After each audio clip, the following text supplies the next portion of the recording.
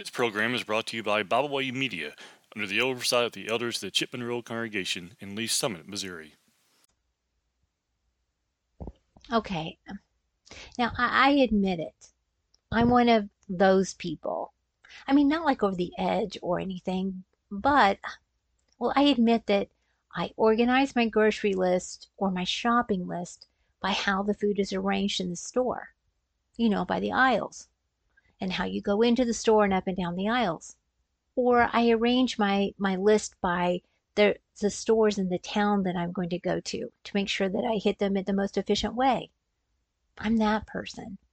The person that puts the food from the cart onto the belt in a certain arrangement so it will be bagged in a way that I can bring the food in most efficiently so I don't have to make as many trips back and forth to the car. The person that cleans her home based upon the most efficient way to clean it, the most efficient pattern as possible. Yeah, that's me. I'm her. So when I was reading Exodus chapter 13, I just stopped for a moment and reread some parts of it. Some things that I just hadn't occurred to me before that didn't really click.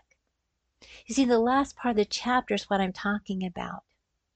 Now, I know when Moses sent the spies into the promised land to show God's people how prosperous it was, how to help build their confidence. And I know that all they did was complain against God, and they refused to go into the land that God had already given them. That's in Numbers chapter 13 and 14. And I know that as a result of their disbelief and complaining, they had to wander another 40 years in the wilderness. And everyone who did not believe in Joshua and Caleb's report, they would die. I get that. They had to keep on moving. Numbers chapter 14, verses 20 through 38.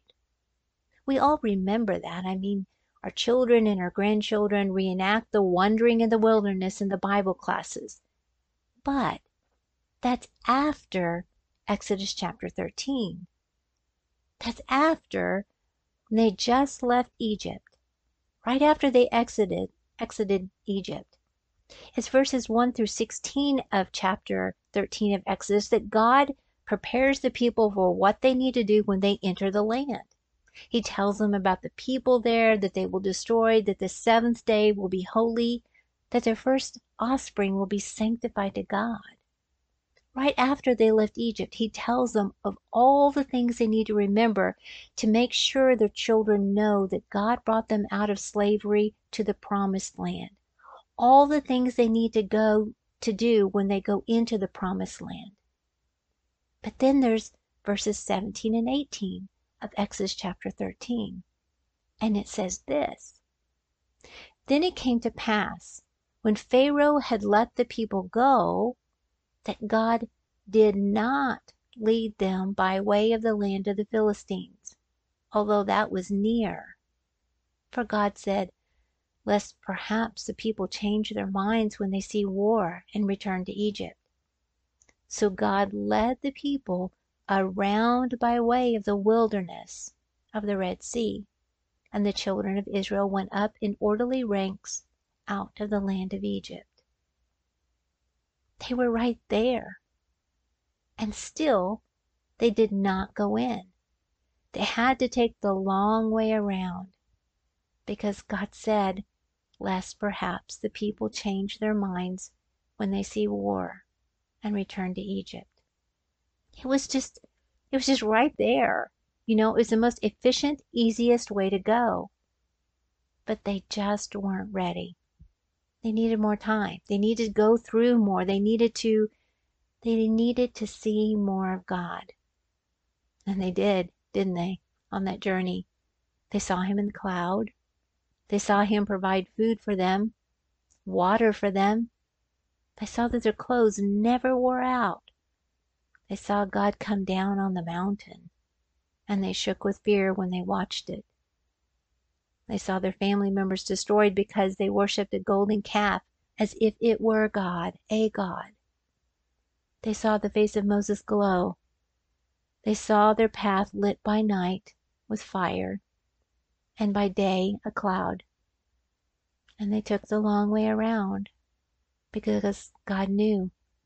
God knew their hearts weren't ready to trust Him just yet. So I read the passages in Exodus chapter 13 and thought, it was a straight shot. It would have been so much easier. It would have taken less time, not had to deal with so much messiness. But God knew the long way around was better, even though it was less efficient.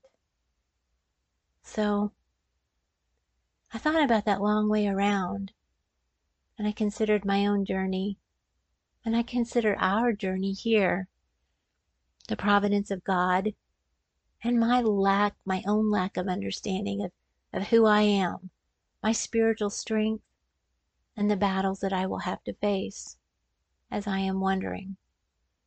When I'm praying for an easier path, when I'm praying for fewer steps and more efficiencies, when we're carrying a burden that is chafing, one that we may have carried for a very long time, what seems far too long, and we pray for a place to stop and put it down and rest. And day after day passes, and discouragement can set in, because sometimes the wilderness may seem never ending when we're taking the long way around. But they had to take the long way around too, because they weren't ready. When it comes to our faith journey, you know what? It isn't about efficiency. It's about what we learn every day, isn't it? Every step along the way, we get the opportunity to see God. And God knows that. And God knows us.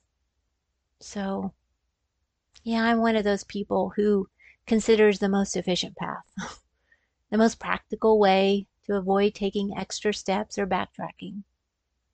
But we really don't know what's beyond now, do we?